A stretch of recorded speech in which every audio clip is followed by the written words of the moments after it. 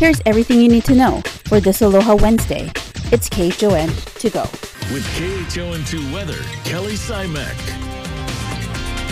Good morning, everybody. Happy Wednesday. We're continuing to track really nice conditions. Partly to mostly sunny skies going to dominate once again. And today's actually going to look a lot like what we saw yesterday.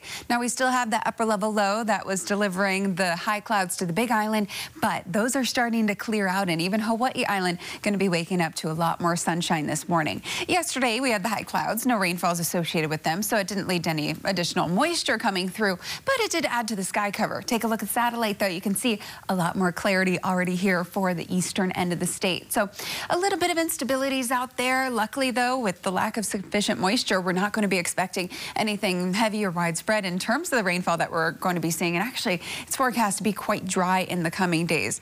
Not great for our drought conditions, but if you wanted to plan any outdoor activities, it is looking good to be outdoors. The area of high pressure to our north continues to generate us winds, which are going to be strengthening. All week long, well, since last week, we've been seeing winds up to about 20 miles an hour. Today, those kick up a notch further. Winds now to 25 miles an hour. And by the weekend, as that high pressure system sinks a bit further south, the pressure gradient is going to be tightening up, and that's going to be leading to even stronger winds. So this weekend, windy weather taking over with winds to about 30 miles an hour.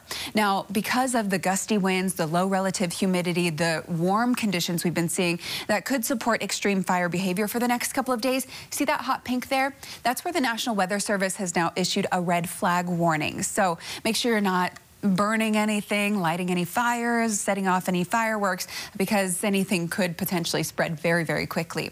A few spotty showers rolling through on the radar, which you can see, but not much going on out there. And that will be the case in the coming days. The biggest change is really with the wind speed fluctuations, but we're also going to be seeing our rain chances bump up a bit more starting on Saturday, too. All right, that's Look Your Weather. Now let's send it on out to Surf News Network's Gary Cooley, who has all you need to know on the surf front.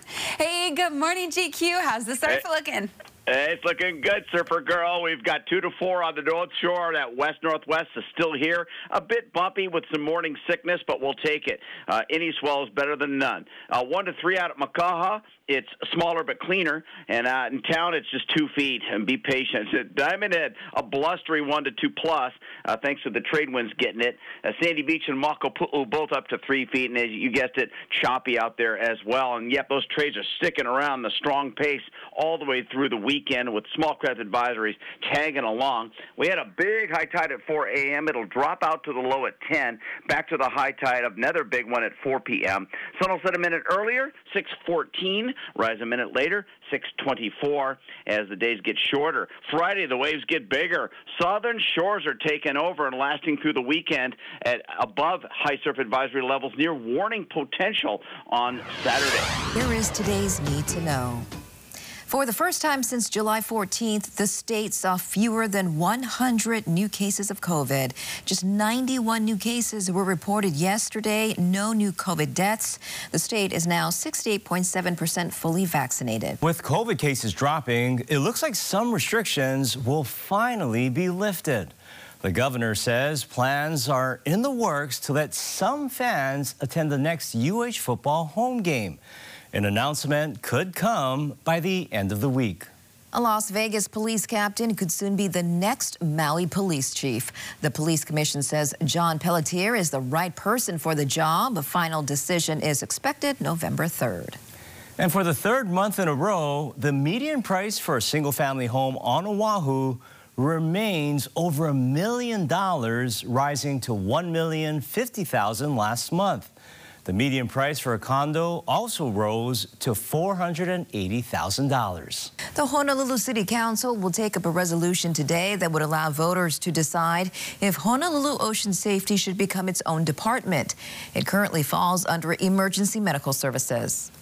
Honolulu police are investigating a stabbing on the North Shore. 3 victims were taken to the hospital in stable condition, and the man believed to be the attacker was transported in critical condition. The teachers union is calling on the Department of Education to address what it calls a shortage of substitute teachers. The DOE admits there's a general staffing shortage in rural areas and says it is working to recruit for those schools. And a virtual public hearing will be held at 5 o'clock tonight on UH Hilo's plans to decommission one of its telescopes on top Mauna Kea. The university plans to restore the site to its original state as much as possible. You can help decide if Honolulu Ocean Safety should be its own department. City Council member Heidi Tsuneyoshi is introducing a resolution today that would put that question on next year's ballot. Right now, the department falls under Emergency Medical Services. Tsuneyoshi says becoming its own department could help with staffing shortages, budget constraints, and upgrades to headquarters and equipment. The headquarters that is currently operational on the North Shore is very inadequate for what needs to happen, especially when we think about how much our lifeguards, our ocean safety officers do all the time and the amount of activity that they see, especially as we head into big wave season again. And even on a daily basis, when both with residents and visitors with our undercurrents, it's important that our ocean safety officers, who are the very top in the nation, I'd have to say, are have the adequate resources and staffing that they need to do their job safely. The measure will be heard during this morning's Honolulu City Council meeting. We'll continue to track the proposal and let you know what happens. And that was your morning news. Find all these stories and more on KHON2.com, Facebook, Twitter, Instagram, and YouTube. Then tune in right back here tomorrow at 7 a.m. for everything you need to know with KHON to go.